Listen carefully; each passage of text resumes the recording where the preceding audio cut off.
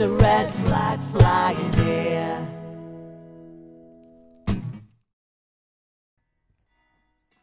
Joe Solo is a talented musician and also he's a socialist. He uses his music to connect with socialists and to build movements to help people within his own community and far beyond. A popular figure in our movement, Joe discusses here his musical journey and his journey into socialism.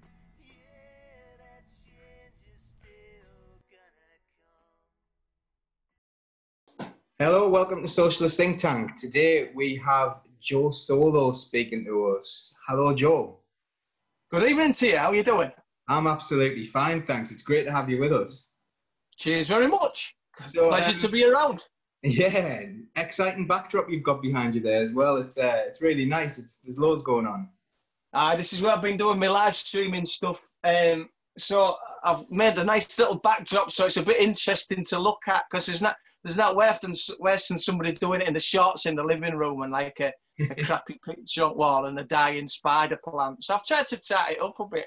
Oh, it's really appreciated. You'll notice that I've got one of yours there, and that's the latest edition. So proper on message tonight. You'll take that down, won't you, for next person you interview? Oh no, it's staying up. It's staying up. You know, you'll be able to judge my my Zoom calls by what's behind me. You know, you'll be able to backtrack time with it. So first thing I'm going to do is what I always do. What is socialism to you, Joe? Socialism is the eternal quest for a fair and just society where nobody gets left behind, and the wealth of that society is shared among all citizens equally, regardless of any of the dividing lines that capitalism puts between us. I always add as the caveat that when you talk to a lot of working class people, they always think it's like some kind of slacker's charter, that socialism means that nobody gets ahead so that everybody gets lazy. It's quite the opposite of that. Socialism for me is about everybody bringing the best version of themselves to the table and being nurtured and encouraged to do that, and society becomes richer and more prosperous and more welcoming as the result of everybody being able to deliver the best version of themselves and bring their skill set to the party. So it far from being a slacker's charter, it's quite the opposite. I think capitalism's a slacker's charter because it creates rich and power and it alienates, whereas socialism inspires. That's a pretty bang on message there. It's quite an impressive one. So you're a pretty respected musician. You know, a lot of us have seen your gigs, absolutely loved certainly within our movement and beyond. I was wondering, what was your musical inspiration growing up? It was The Clash, probably. It wasn't the first band I got into. The first band I really got into after those sort of like 7-year-old heavy metal records that you had if you grew up in the late 70s and early 80s. The first record that really made me go wow was Stiff Little Fingers, Go For It. I remember a friend of mine had borrowed this record off his older brother, and he had this little dance set record player, and he just like lifted the needle up and he put it on, and I was like that sort of crackle and hiss you get in anticipation of a record starting. And it kicked into Roots, Radicals, Rockers and Reggae, and it was like somebody had switched me on. And I think most music fans have that moment, you know, they have that record that made them go, wow. And for me, it was that, Roots, Radicals, Rockers and Reggae by Stiff Little Fingers. The feeling I got there, I can still remember now, and I still get the hairs on the back of my neck standing up. As I knew, at that moment, I was about 14 years old, and I knew that feeling I got there was the one I wanted to pass on. I wanted to work out how you did that, and I wanted to give other people that feeling because it was just so brilliant. So that was the first moment with music. But I think overall it was The Clash, because they've stayed with me all these years. They were my band. They're my go-to band. I played the records for years, and then I'll pick it up and then I'll run with it for a couple of months. I just love them, and it's that constant. They're questioning you, and they're making you question you, and they're not telling you what to think, they're making you think for yourself. and that's a really important thing. It's a really important bridge between some songs which are, I think this and you're supposed to think it too, whereas the Clash were like, what do you think about this? And that's an important difference. And so I've always loved them for that, because they've always made me question everything. But that's it, the Clash. Loads of other music over the years, but that's my go-to band. So that's interesting, because the Clash are quite, like, you know, political in many ways. I wonder what came first for you, music or socialism, do you think? They arrived roughly around the same time, because I was politicised by the miners' strike, and I was 14 in '84. So that was roughly when I was hearing that record. So I think the two things probably came together, because they're making you question the world, and then you see this, and it's all over the news. And prior to that point, you'd had the Falklands War, and you'd had the riots and all this, and then you'd had the Thatcherite thing about, you know, all these lazy unemployed people, which the Tories always do. And then you had these people in communities not far away from where I lived. I wasn't from a mining community, but there were certainly northern communities only a few miles up the road. And rather than sort of sat on their ass waiting for work to come along, which was the Tory narrative, these were actually fighting to keep their jobs, and then they're getting criticised too. So naturally, punk rock feeds into that. How can they have it both ways? How can they criticise people for being sat on their ass, not looking for work, and then criticise people for fighting tooth and nail to keep the work they've got? You can't have it both ways. So immediately that contradictions, and punk rock thinking makes you think, hang on, this is wrong. This is wrong. What I'm being told doesn't sit right. So that was it around that time, '84. An ironic year given Orwell's book, but yeah, 1984 was my year. So, you know, so with that inspiration, at what stage did you start to make music? I was writing songs pretty much soon after I learnt to pick up a guitar. I've never been a person for learning covers, really. I learnt a few in the late 80s because I did a lot of busking, but by and large, as soon as I could play chords, I wanted to write. And so even now, if you say, oh, play us a Bob Dylan song, I won't have a clue how to play a Bob Dylan song, whereas you know, other songwriters will rattle off a dozen. I just never learned. As soon as I pick one up, oh, right, that'll make a good song, I'll write that. You know, I'm just a writer from the start, you know. Yeah, I know exactly what you mean, apart from the difference between you and me is probably that I'm crap. I don't believe that for a second. I did write a few songs myself, and I did kind of go down that route. And I don't know that many covers. And when you're in a bar and people are like, "Oh, you play guitar? Pick this up, play this," and you sit there going, "Do you want to hear one of mine?" No, I don't want to hear one of yours because I want to hear something I know and want to sing along. Yeah, it's that feeling of being an organic jukebox for people, isn't it? And the amount of fights I've got into. No, if you want to hear that, bugger off and listen to your records. I'm playing this. So were you always Joe Solo? Were you always on your own, or were you in a band? No. I started life in 1987 in a school band, just bashing out punk rock covers, and that gradually morphed into excuse me, the pollen's getting the better of us. And that gradually morphed into part punk rock songs and part our own songs, and that gradually overtook it. So we probably played a handful of Clash and Stiff Little Fingers songs for about 6 months before it started morphing into right, I've written this, we're doing this now, and then that after everybody went to separate ways when we left school, I became a busker. I hitched all over the place. I hitched all around this country, and I hitched France, Spain, Germany, Switzerland, Holland and Belgium before I came back again. So I did sort of 2 or 3 years worth of busking, then stopped, set up a band called Lithium Joe in Hull, and we were around for 10 years. And then after that, pretty much with a year off while I had kids, I was Joe Solo from about 2002.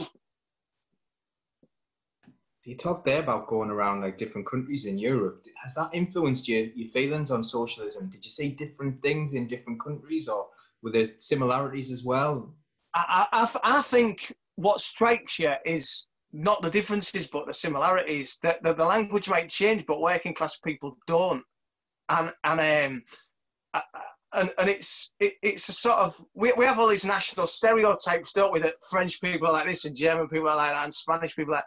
And it's rubbish. You know, working class people are working class people wherever you go. The language barrier might be difficult, but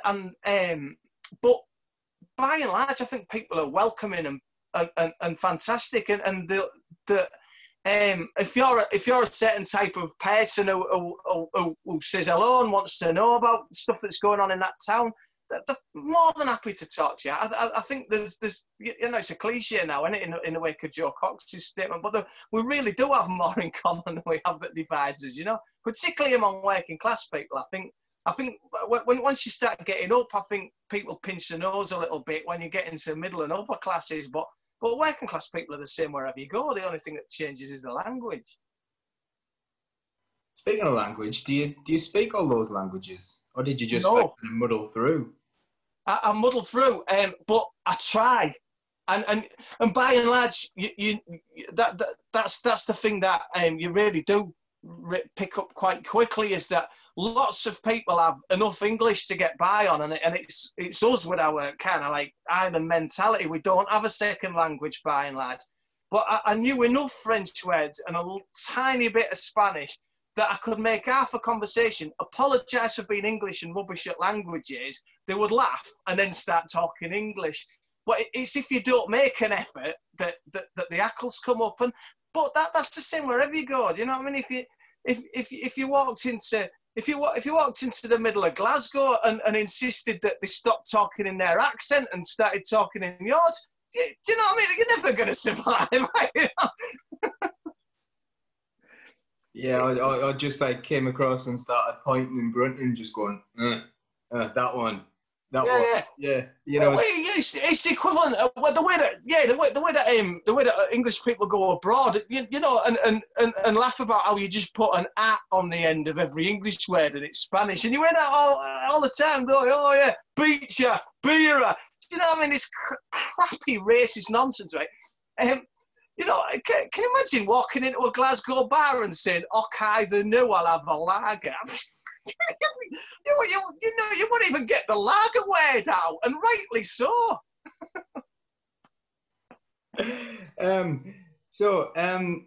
You know, so you've spoken a little bit about like kind of your busking and stuff. So when you went solo, you know, how did that come about? And was that like very much influenced by? Did you perfect your craft while you were busking, do you think?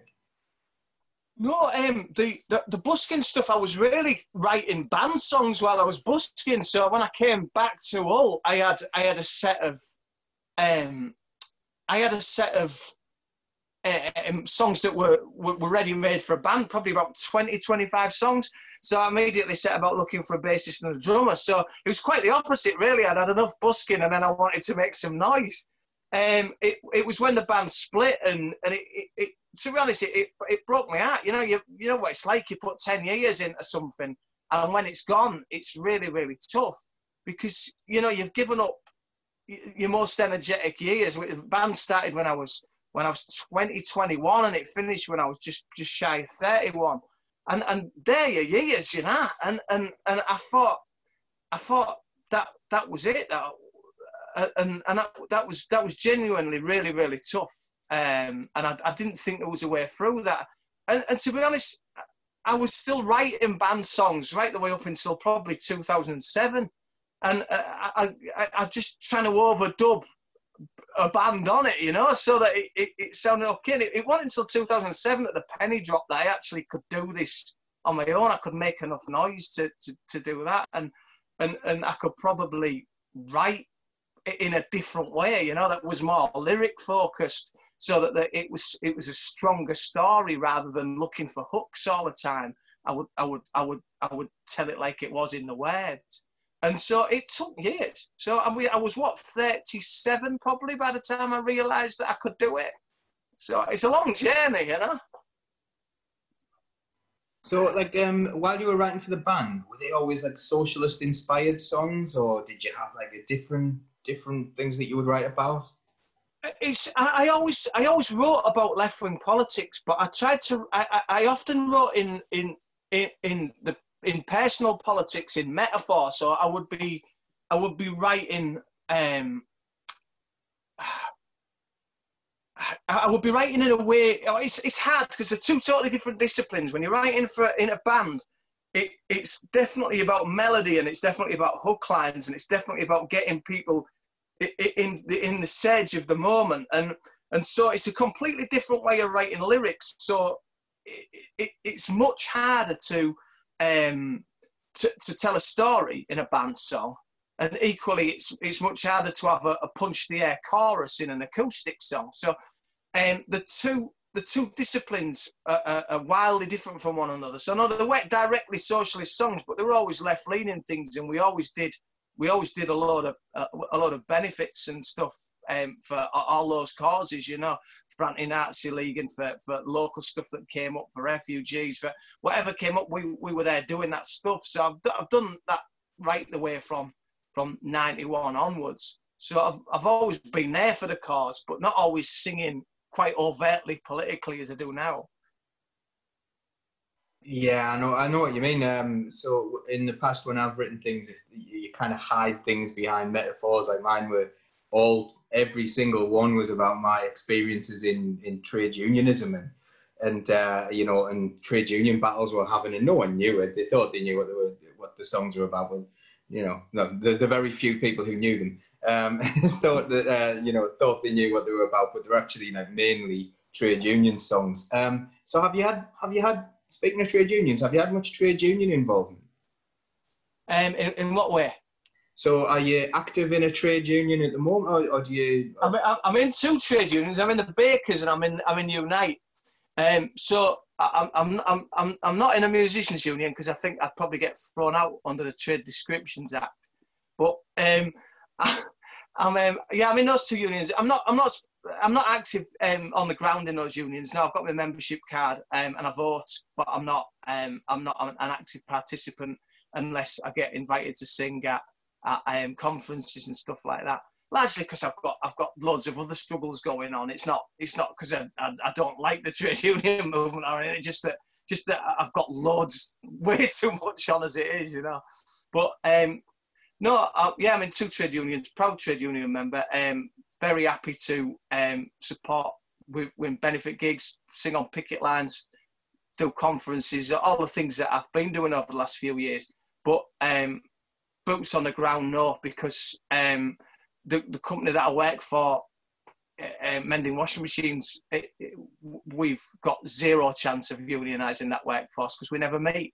So, you know, to actually get an active in-house trade union, as you know, we'd need 51% of our workforce in the same trade union, and we see probably 2 out of the 180 plus engineers, and you got zero chance of unionising that. So at work, no, I've just got my membership card and it protects me, and it's a great threat when they say we're going to do this, and I'll say, oh no, you're not. You say like you're not active, but actually it sounds like you've done a fair amount there, like more than a lot of people do in a trade union. So like singing on picket lines and keeping that inspiration up. Is that related to your experiences from 1984 when the miners' strike was on? Did you see the importance of keeping the morale up on the picket lines? It's quite an interesting thing, isn't it? That it's songs that do it. It's songs that carry it. You know, like protest music was really born on those picket lines. You know, with the Wobblies. You know, like with the Joe Hills of this world and the Ralph Chaplins of this world, singing on picket lines, lifting spirits, and the power of music. You know, I mean, it was such a threat to the authorities that, you know, Joe Hill was a marked man for years and years and years, and they eventually took him down. But the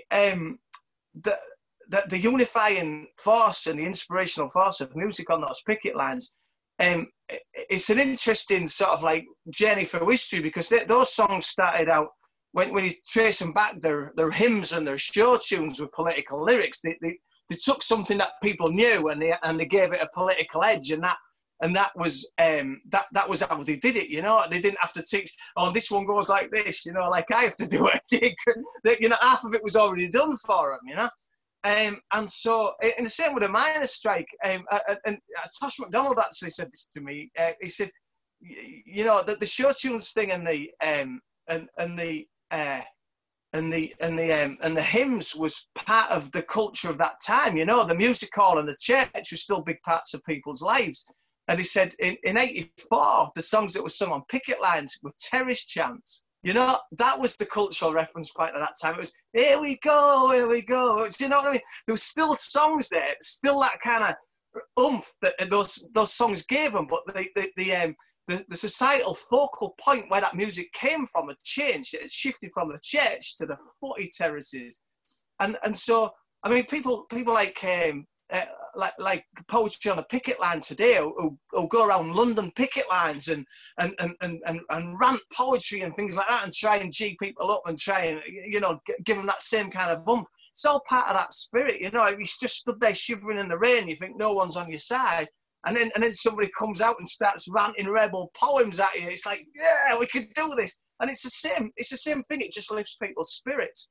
And I think it's probably more important than ever. I think that the problem that musicians on picket lines have nowadays, by and large, is that so many musicians are seen to have, I don't necessarily buy into this, but are seen to have used that in order to make a career for themselves, that now you're distrusted before you're trusted. You know, it's like, oh yeah, if somebody wants a photo opportunity on a picket line to put on Facebook and he's not really with us, you know. So you kind of got, it takes a couple of songs to bend through that before they actually, this guy's all right, you know. So I think it's not as big a part of it as it should be, to be honest with you. I think musicians on picket lines have a great deal to offer the cause and a great deal of helping lifting spirits when things aren't going quite so well, because it is tough out there, as you know. It's hard enough getting your own workforce to stand with you, let alone members of the public. You know, it's tough. So you mentioned there about like people making a career out of maybe going to a picket line and then building a career.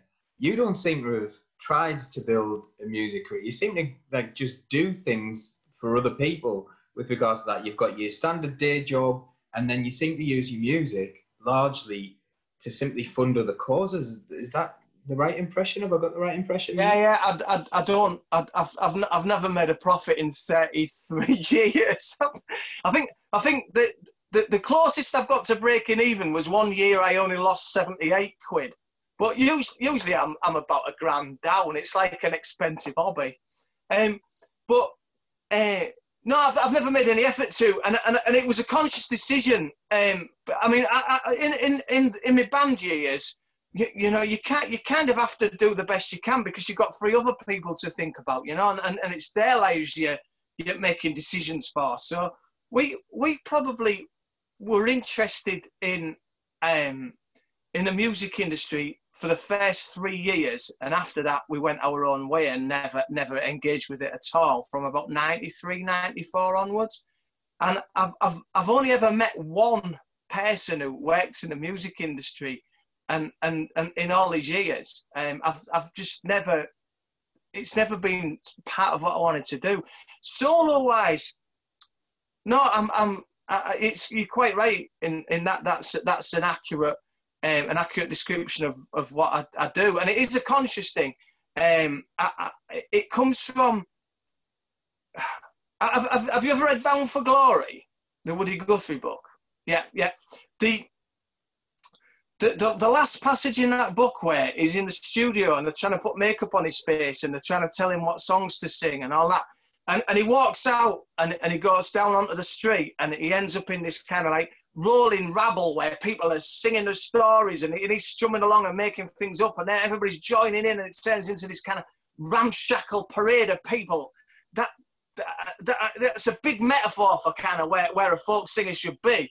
But that is probably the most inspirational passage I've ever read, because I was reading it with tears rolling down my cheeks thinking, that's where I belong. That's where you should be, singing people's stories and being a part of the people that you belong to, and if you can't sing those stories if you don't know them, and you can't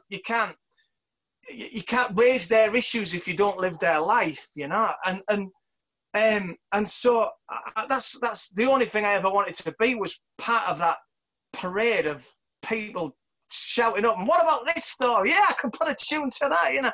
And it's a great place to be. You meet so many amazing people, and you know, in the music industry, you kind of buy the loyalty of people, you know, because you're paying their wages, and people do things for you because there's something in it for them.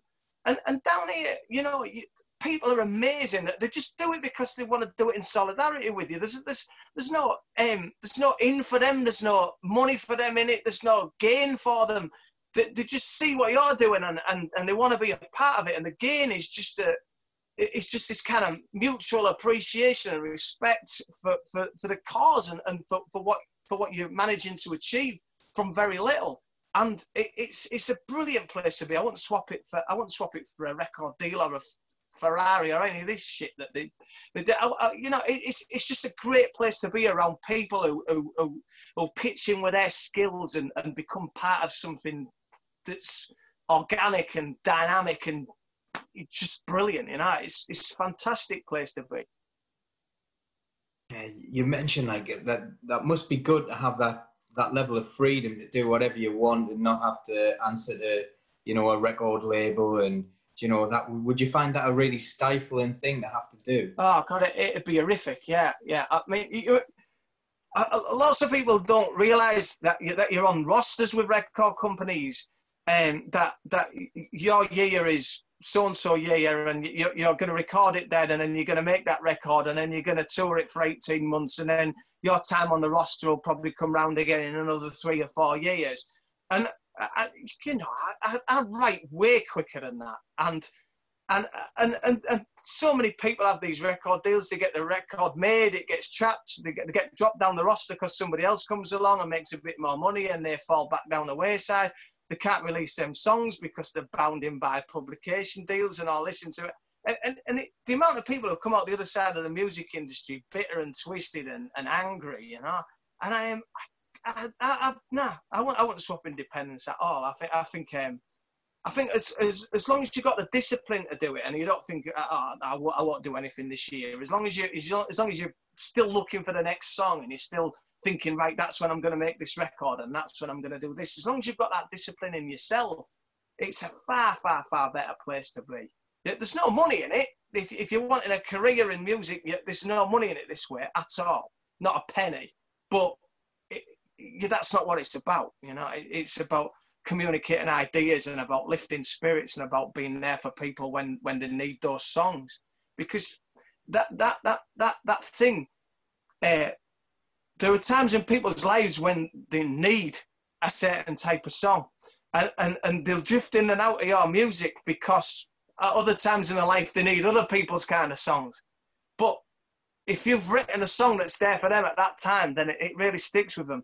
And it's that. It's just, it's been there for people, musically and emotionally, hopefully, and financially, hopefully too. All this stuff just been there for people, man.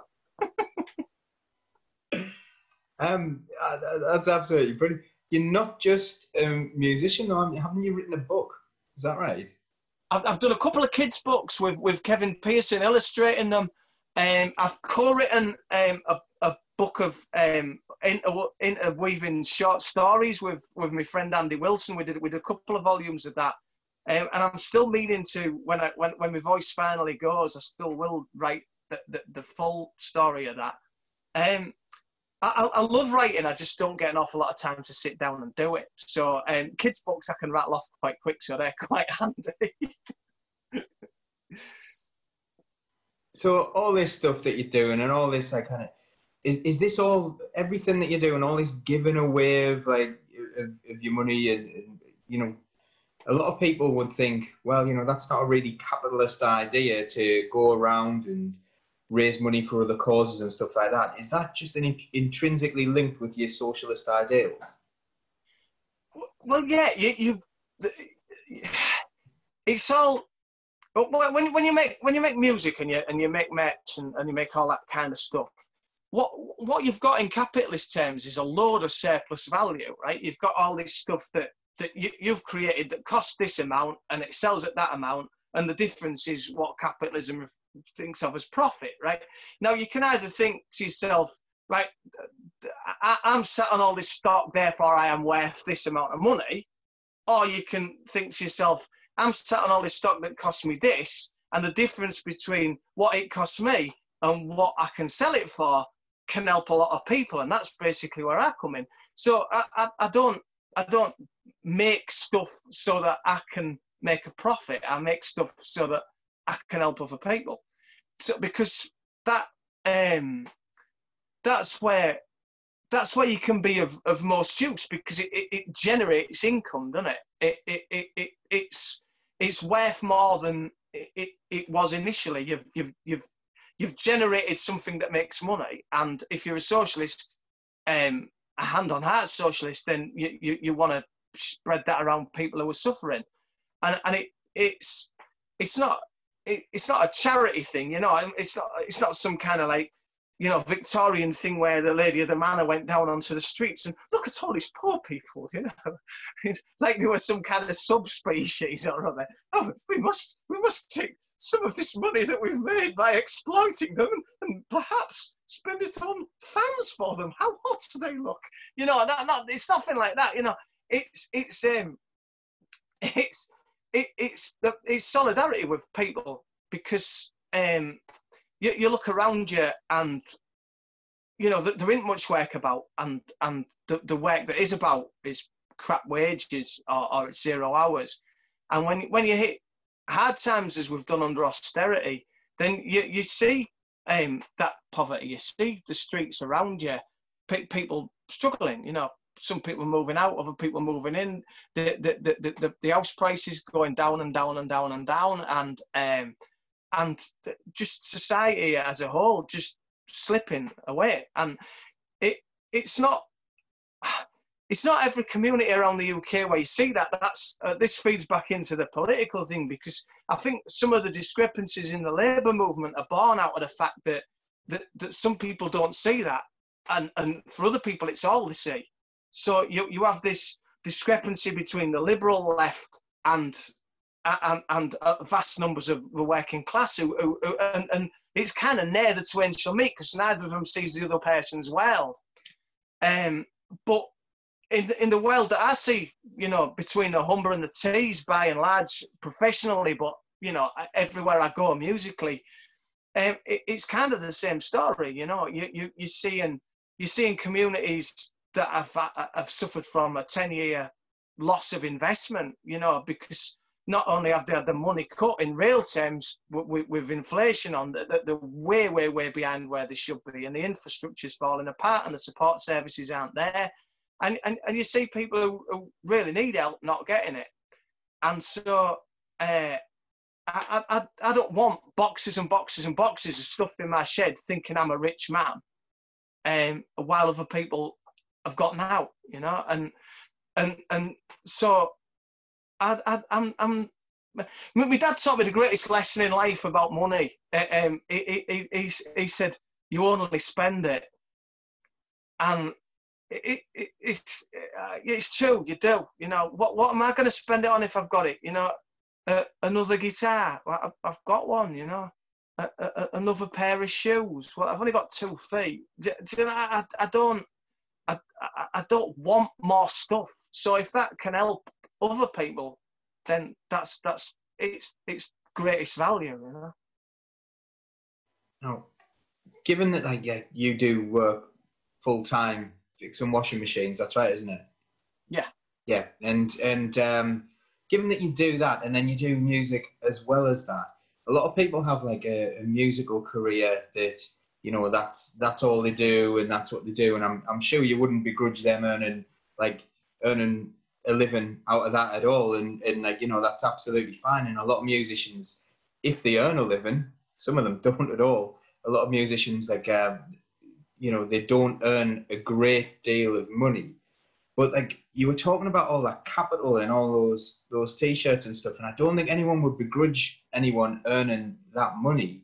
But do you think that the link between work and money has totally gone the wrong way? Because like, you know, you could work really hard for all those things you do, and you give that money away. You could work extremely hard, or you could just turn up as a hedge fund manager and make like billions in a day on a country failing. Has the link between money and work gone? Oh, well, without a shadow of a doubt. Just going back onto the musical thing, absolutely, I do not begrudge musicians making a living off that stuff. The only reason I behave the way I do isn't because I'm trying to suggest that all musicians should do that. It's just that I've already got a job. I don't need two, you know. So, you know, all my musical comrades out there who are trying to scratch a living out of it. When I get around to payday, I'll buy their T-shirt, or I'll buy the CD, or I'll buy the tote bag, because I want to try and spread it around a bit, because, you know, it's rock hard for them. And frustrating as it is for me to miss gigs this year, for them it's a lifeline, you know, and so many of them will really struggle. And traditionally, people who aren't able to do their art fall back on waiting tables or serving behind bars, and that work's not been there either, you know. So it's doubly difficult for them. So absolutely no way do I expect musicians to behave the way I do. I'm a washing machine engineer who gets to do that in his spare time. I'm not a professional musician, so that's where the line draws. No, they're perfectly entitled to try and make a living out of that stuff. Got to make that clear. Yeah, it's funny, isn't it, how you can go online nowadays to Job Centre Plus, and you'll never find hedge fund manager, will you, in the list of vacancies? No, well, yeah, it's capitalism gone mad. It's this thing we call neoliberalism, isn't it? The money's got sucked to a few people at the top who want more and more and more and more, and the idea of it trickling down as was the great, you know, the great capitalist dream, is just absolute nonsense, isn't it? We all know that it doesn't trickle down. It dried up a long time ago, and if anything goes wrong for us, we pay for it, and if anything goes wrong for them, we pay for it. You know, it's the age-old thing. It's a broken system. It doesn't serve working class people or working class communities much as they might think it does. In certain places, you know, if you're managing to eke out a living and you're just about managing to keep a roof over your head, then you might think you want to hang on to what you've got. But, you know, the system's not going to serve you. It's never going to serve you. It's only going to serve the people at the top, and it's not ever going to do that, no matter how many tweaks we get. It's just failing everybody apart from the people whose pockets it fills.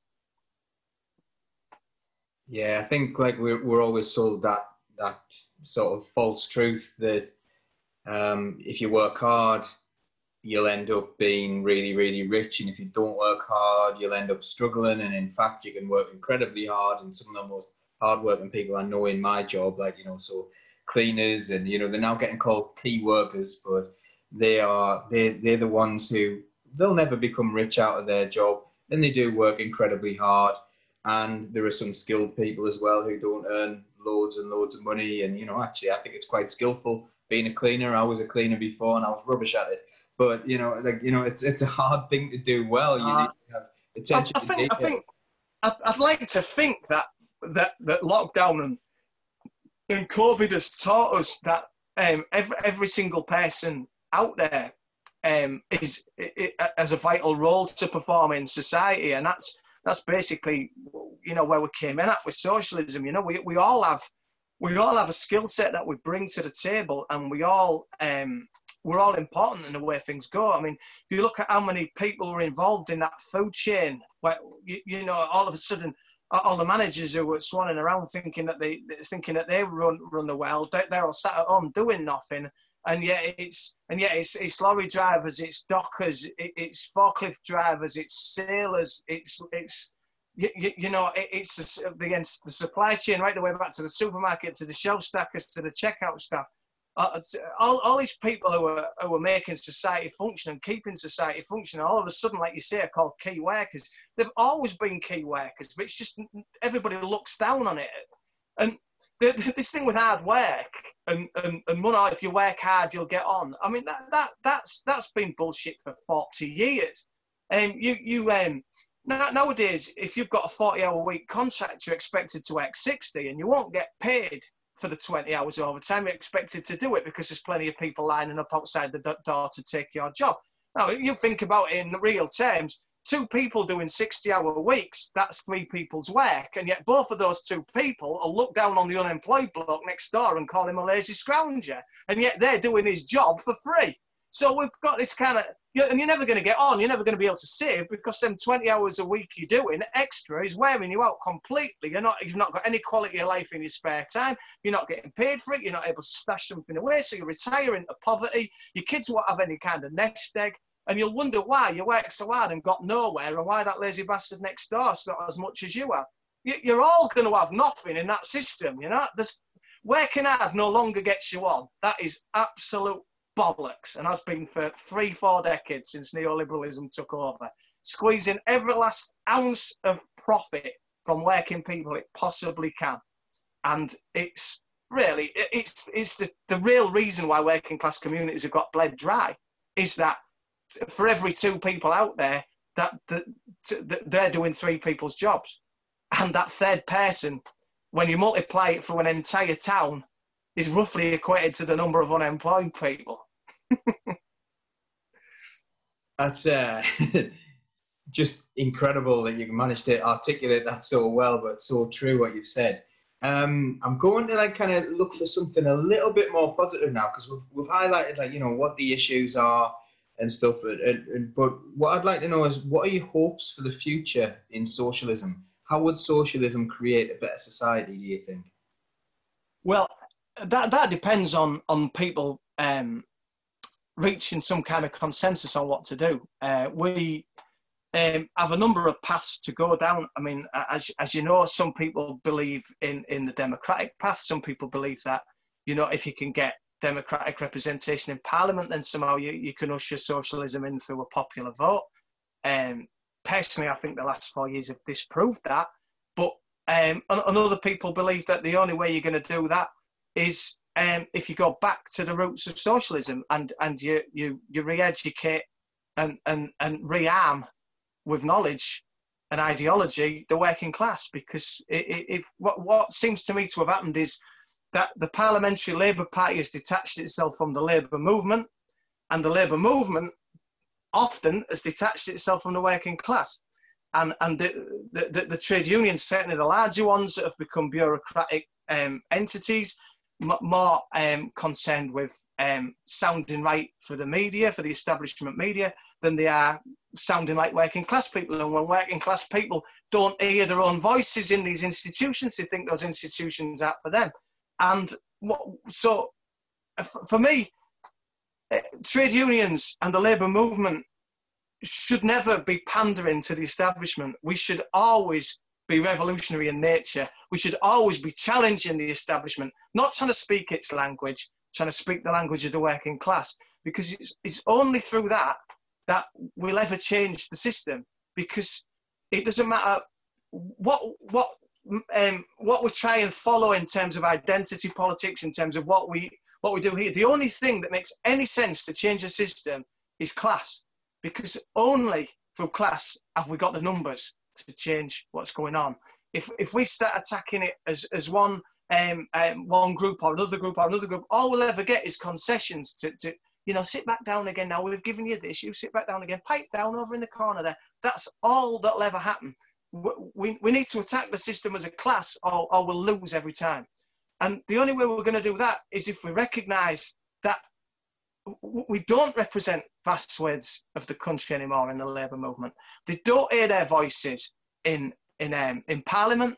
They don't hear their voices in the interviews on the telly with trade unionists, because they're so concerned with talking the establishment's language that they no longer sound like us.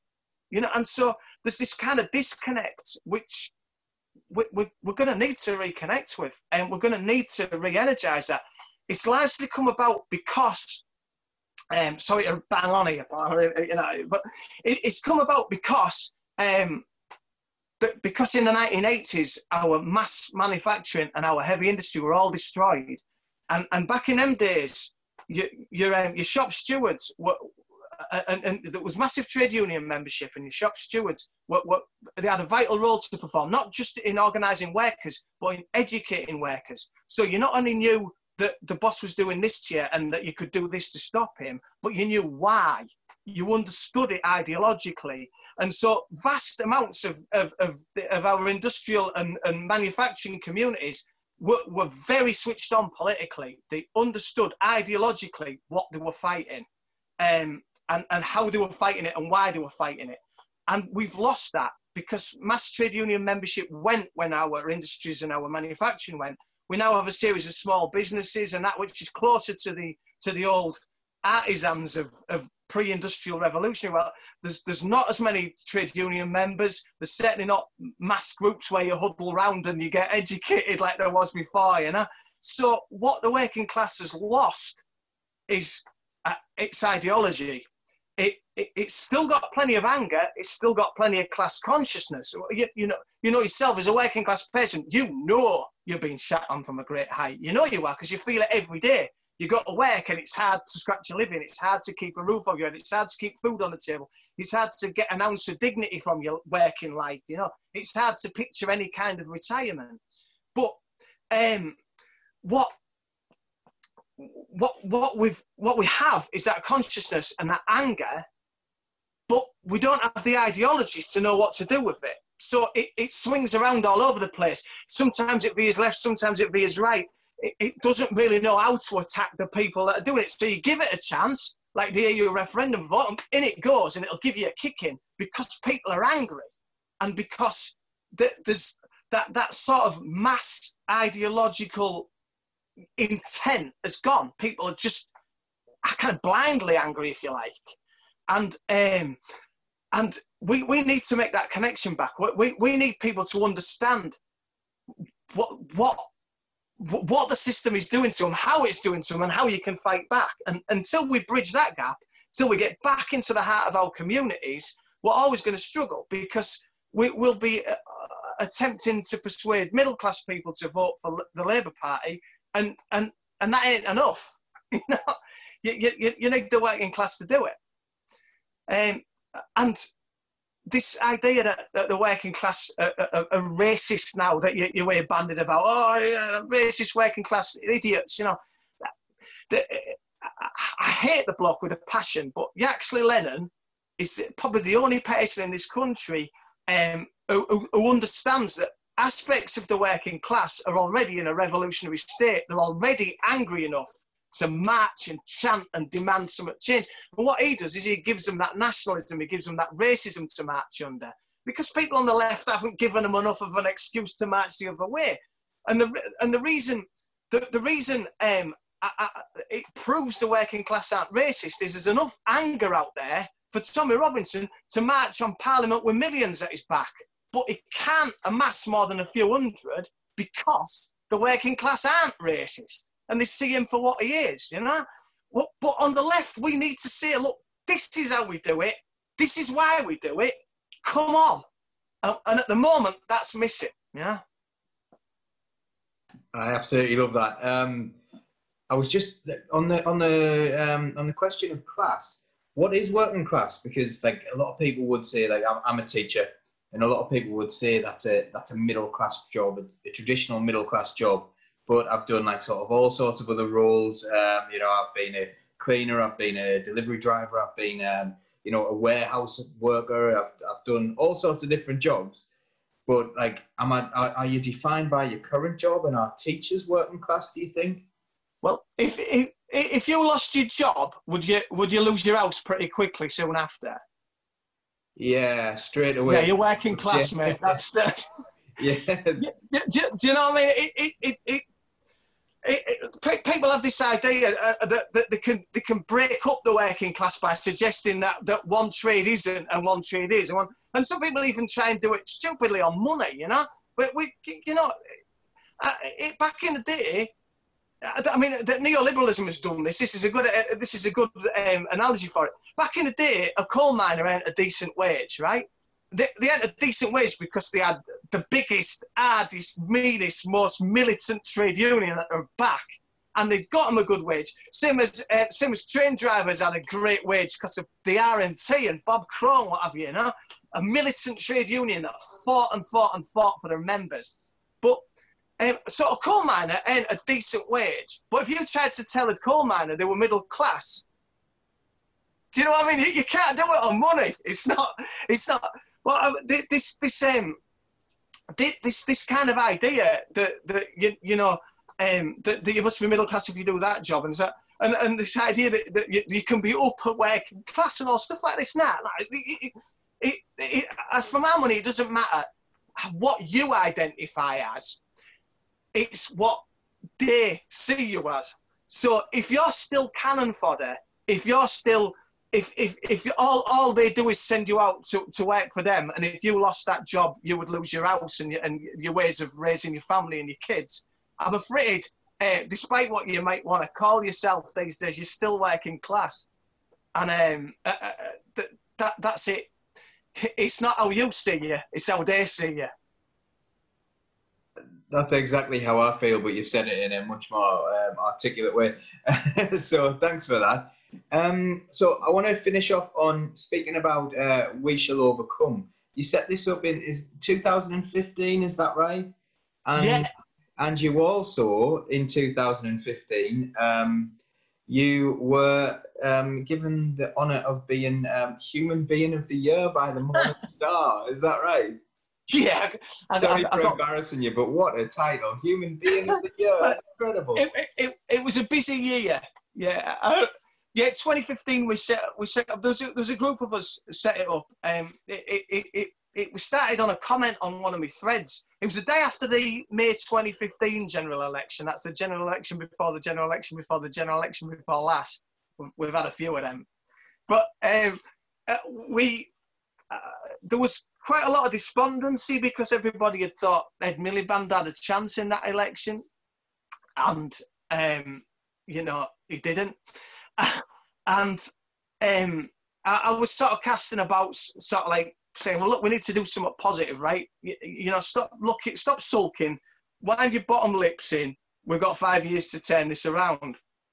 And on that thread, a friend of mine called Steve Goodall put, what we need is a night of musical protest all around the country. Let's pick a date. And that's basically what We Shall Overcome was born from. Now, Steve sadly died a couple of months back, so I'll get his name in there as a tribute. But effectively, we formed a team of 5 of us that went on to be 9 of us that organised a whole bunch of part protest and part benefit gigs up and down the UK. So we encouraged people to set up their own gig in their own town for their own cause, whatever was needed locally. Work for that. So in some places it was for a food bank, in some places a soup kitchen, in some places a crisis centre, in some places refugee support, depending on what the need was locally. So we've done that since 2015, and we've run, you know, probably about 1,200 events now, and they've raised well over £500,000 worth of support. But that's been like, it's not been cash necessarily, it's been food, it's been warm clothing, it's been toiletries, it's been tents and sleeping bags, it's been all the stuff that people need when you're on the front line of poverty. Really, we've raised whatever needed raising. It's been phenomenal, but it's taken thousands and thousands of people to do it. You know, musicians, poets, activists, organisers, and so it's been a massive collaborative effort, and that's its beauty. You know, it's a grassroots working class movement, and it's been an absolute joy to see, and that's why I've got like hope for the future, because I've seen it working. I don't necessarily believe in parties or the party structure, or indeed in parliamentary democracy. I think it's proved itself a lie over the last 4 years. That's a different podcast altogether. But for me, I've seen grassroots solidarity. I've seen it firsthand. I've seen what happens. I've seen what mountains it can move. I've seen that when you look at the government's own figures, the place with the biggest reduction in homelessness is Ashton-under-Lyne, which is our main base of operations, where Pauline Town runs an operation out of their pub that has housed well over 300 people now. And they've got an 86% reduction in street homelessness in one of the poorest boroughs in the country because of working class grassroots support networks, not because of councils and institutions, because it was driven from the streets and driven by working class people working together and collaborating. And for me, that's where the future lies, and that's what I'll carry on doing, because I believe in people rather than institutions. And how could people, if they wanted to support that or help or learn more about that, where can they go to do that? Well, they can have a look me up on Facebook, send us a message at joesolomusic@hotmail.co.uk, or you'll be able to look us up on a website, which I believe is weshallovercomeweekend.co.uk. I think so. That if you look up We Shall Overcome Weekend, you'll find us. Well, we'll make sure we put it in the description anyway of the podcast or the YouTube video as well. That is so brilliant, Joe. So the last question I'm going to ask you is, what's better, being played by John Peel or playing Glastonbury? I don't know. To be honest, I ain't sure, because stuff just happens to me. And so I haven't really got any perspective on it. I know that we were driving to a gig in Lincoln when Peely played us, and we nearly crashed on the Humber Bridge. We were like, whoa! But being on a stage at Glastonbury with Billy Bragg was proper moving too. Billy had lost his voice. He'd sung a set on the Friday and he compared all day Saturday, and he had to do this sort of like sing around set. It was 4 of us on the stage, and we take it in turns to sing songs. And Billy had lost his voice, and so rather than not play, he sat on the stage and he just got the audience to sing his songs while he strummed them on the guitar. And it's a proper special feeling, sat there watching a few hundred people singing Billy Bragg songs while he strums them. And it's just got this great big grin on his face. And it's that sort of love that people have for the man, you know? And it was just something really, really special to look out along them, all that sea of faces of people singing New England back at him. Just beautiful. But I see those kind of things all the time, you know? Things just inspire me everywhere I go, you know? People marching with banners, people singing along, people speaking, people just being amazing, you know. I see solidarity and the benefits of solidarity, and people, you know, inspiring one another to greater endeavours everywhere I go. I see socialism in its social form wherever I travel, and that's why, as a political force, I think if we can demonstrate it socially, we can make it work politically. But we're not going to do that without reconnecting the movement to working class people, and that's where I am. That's kind of my bag. I'm going to say now, thank you so much for doing this, Joe. It really is appreciated.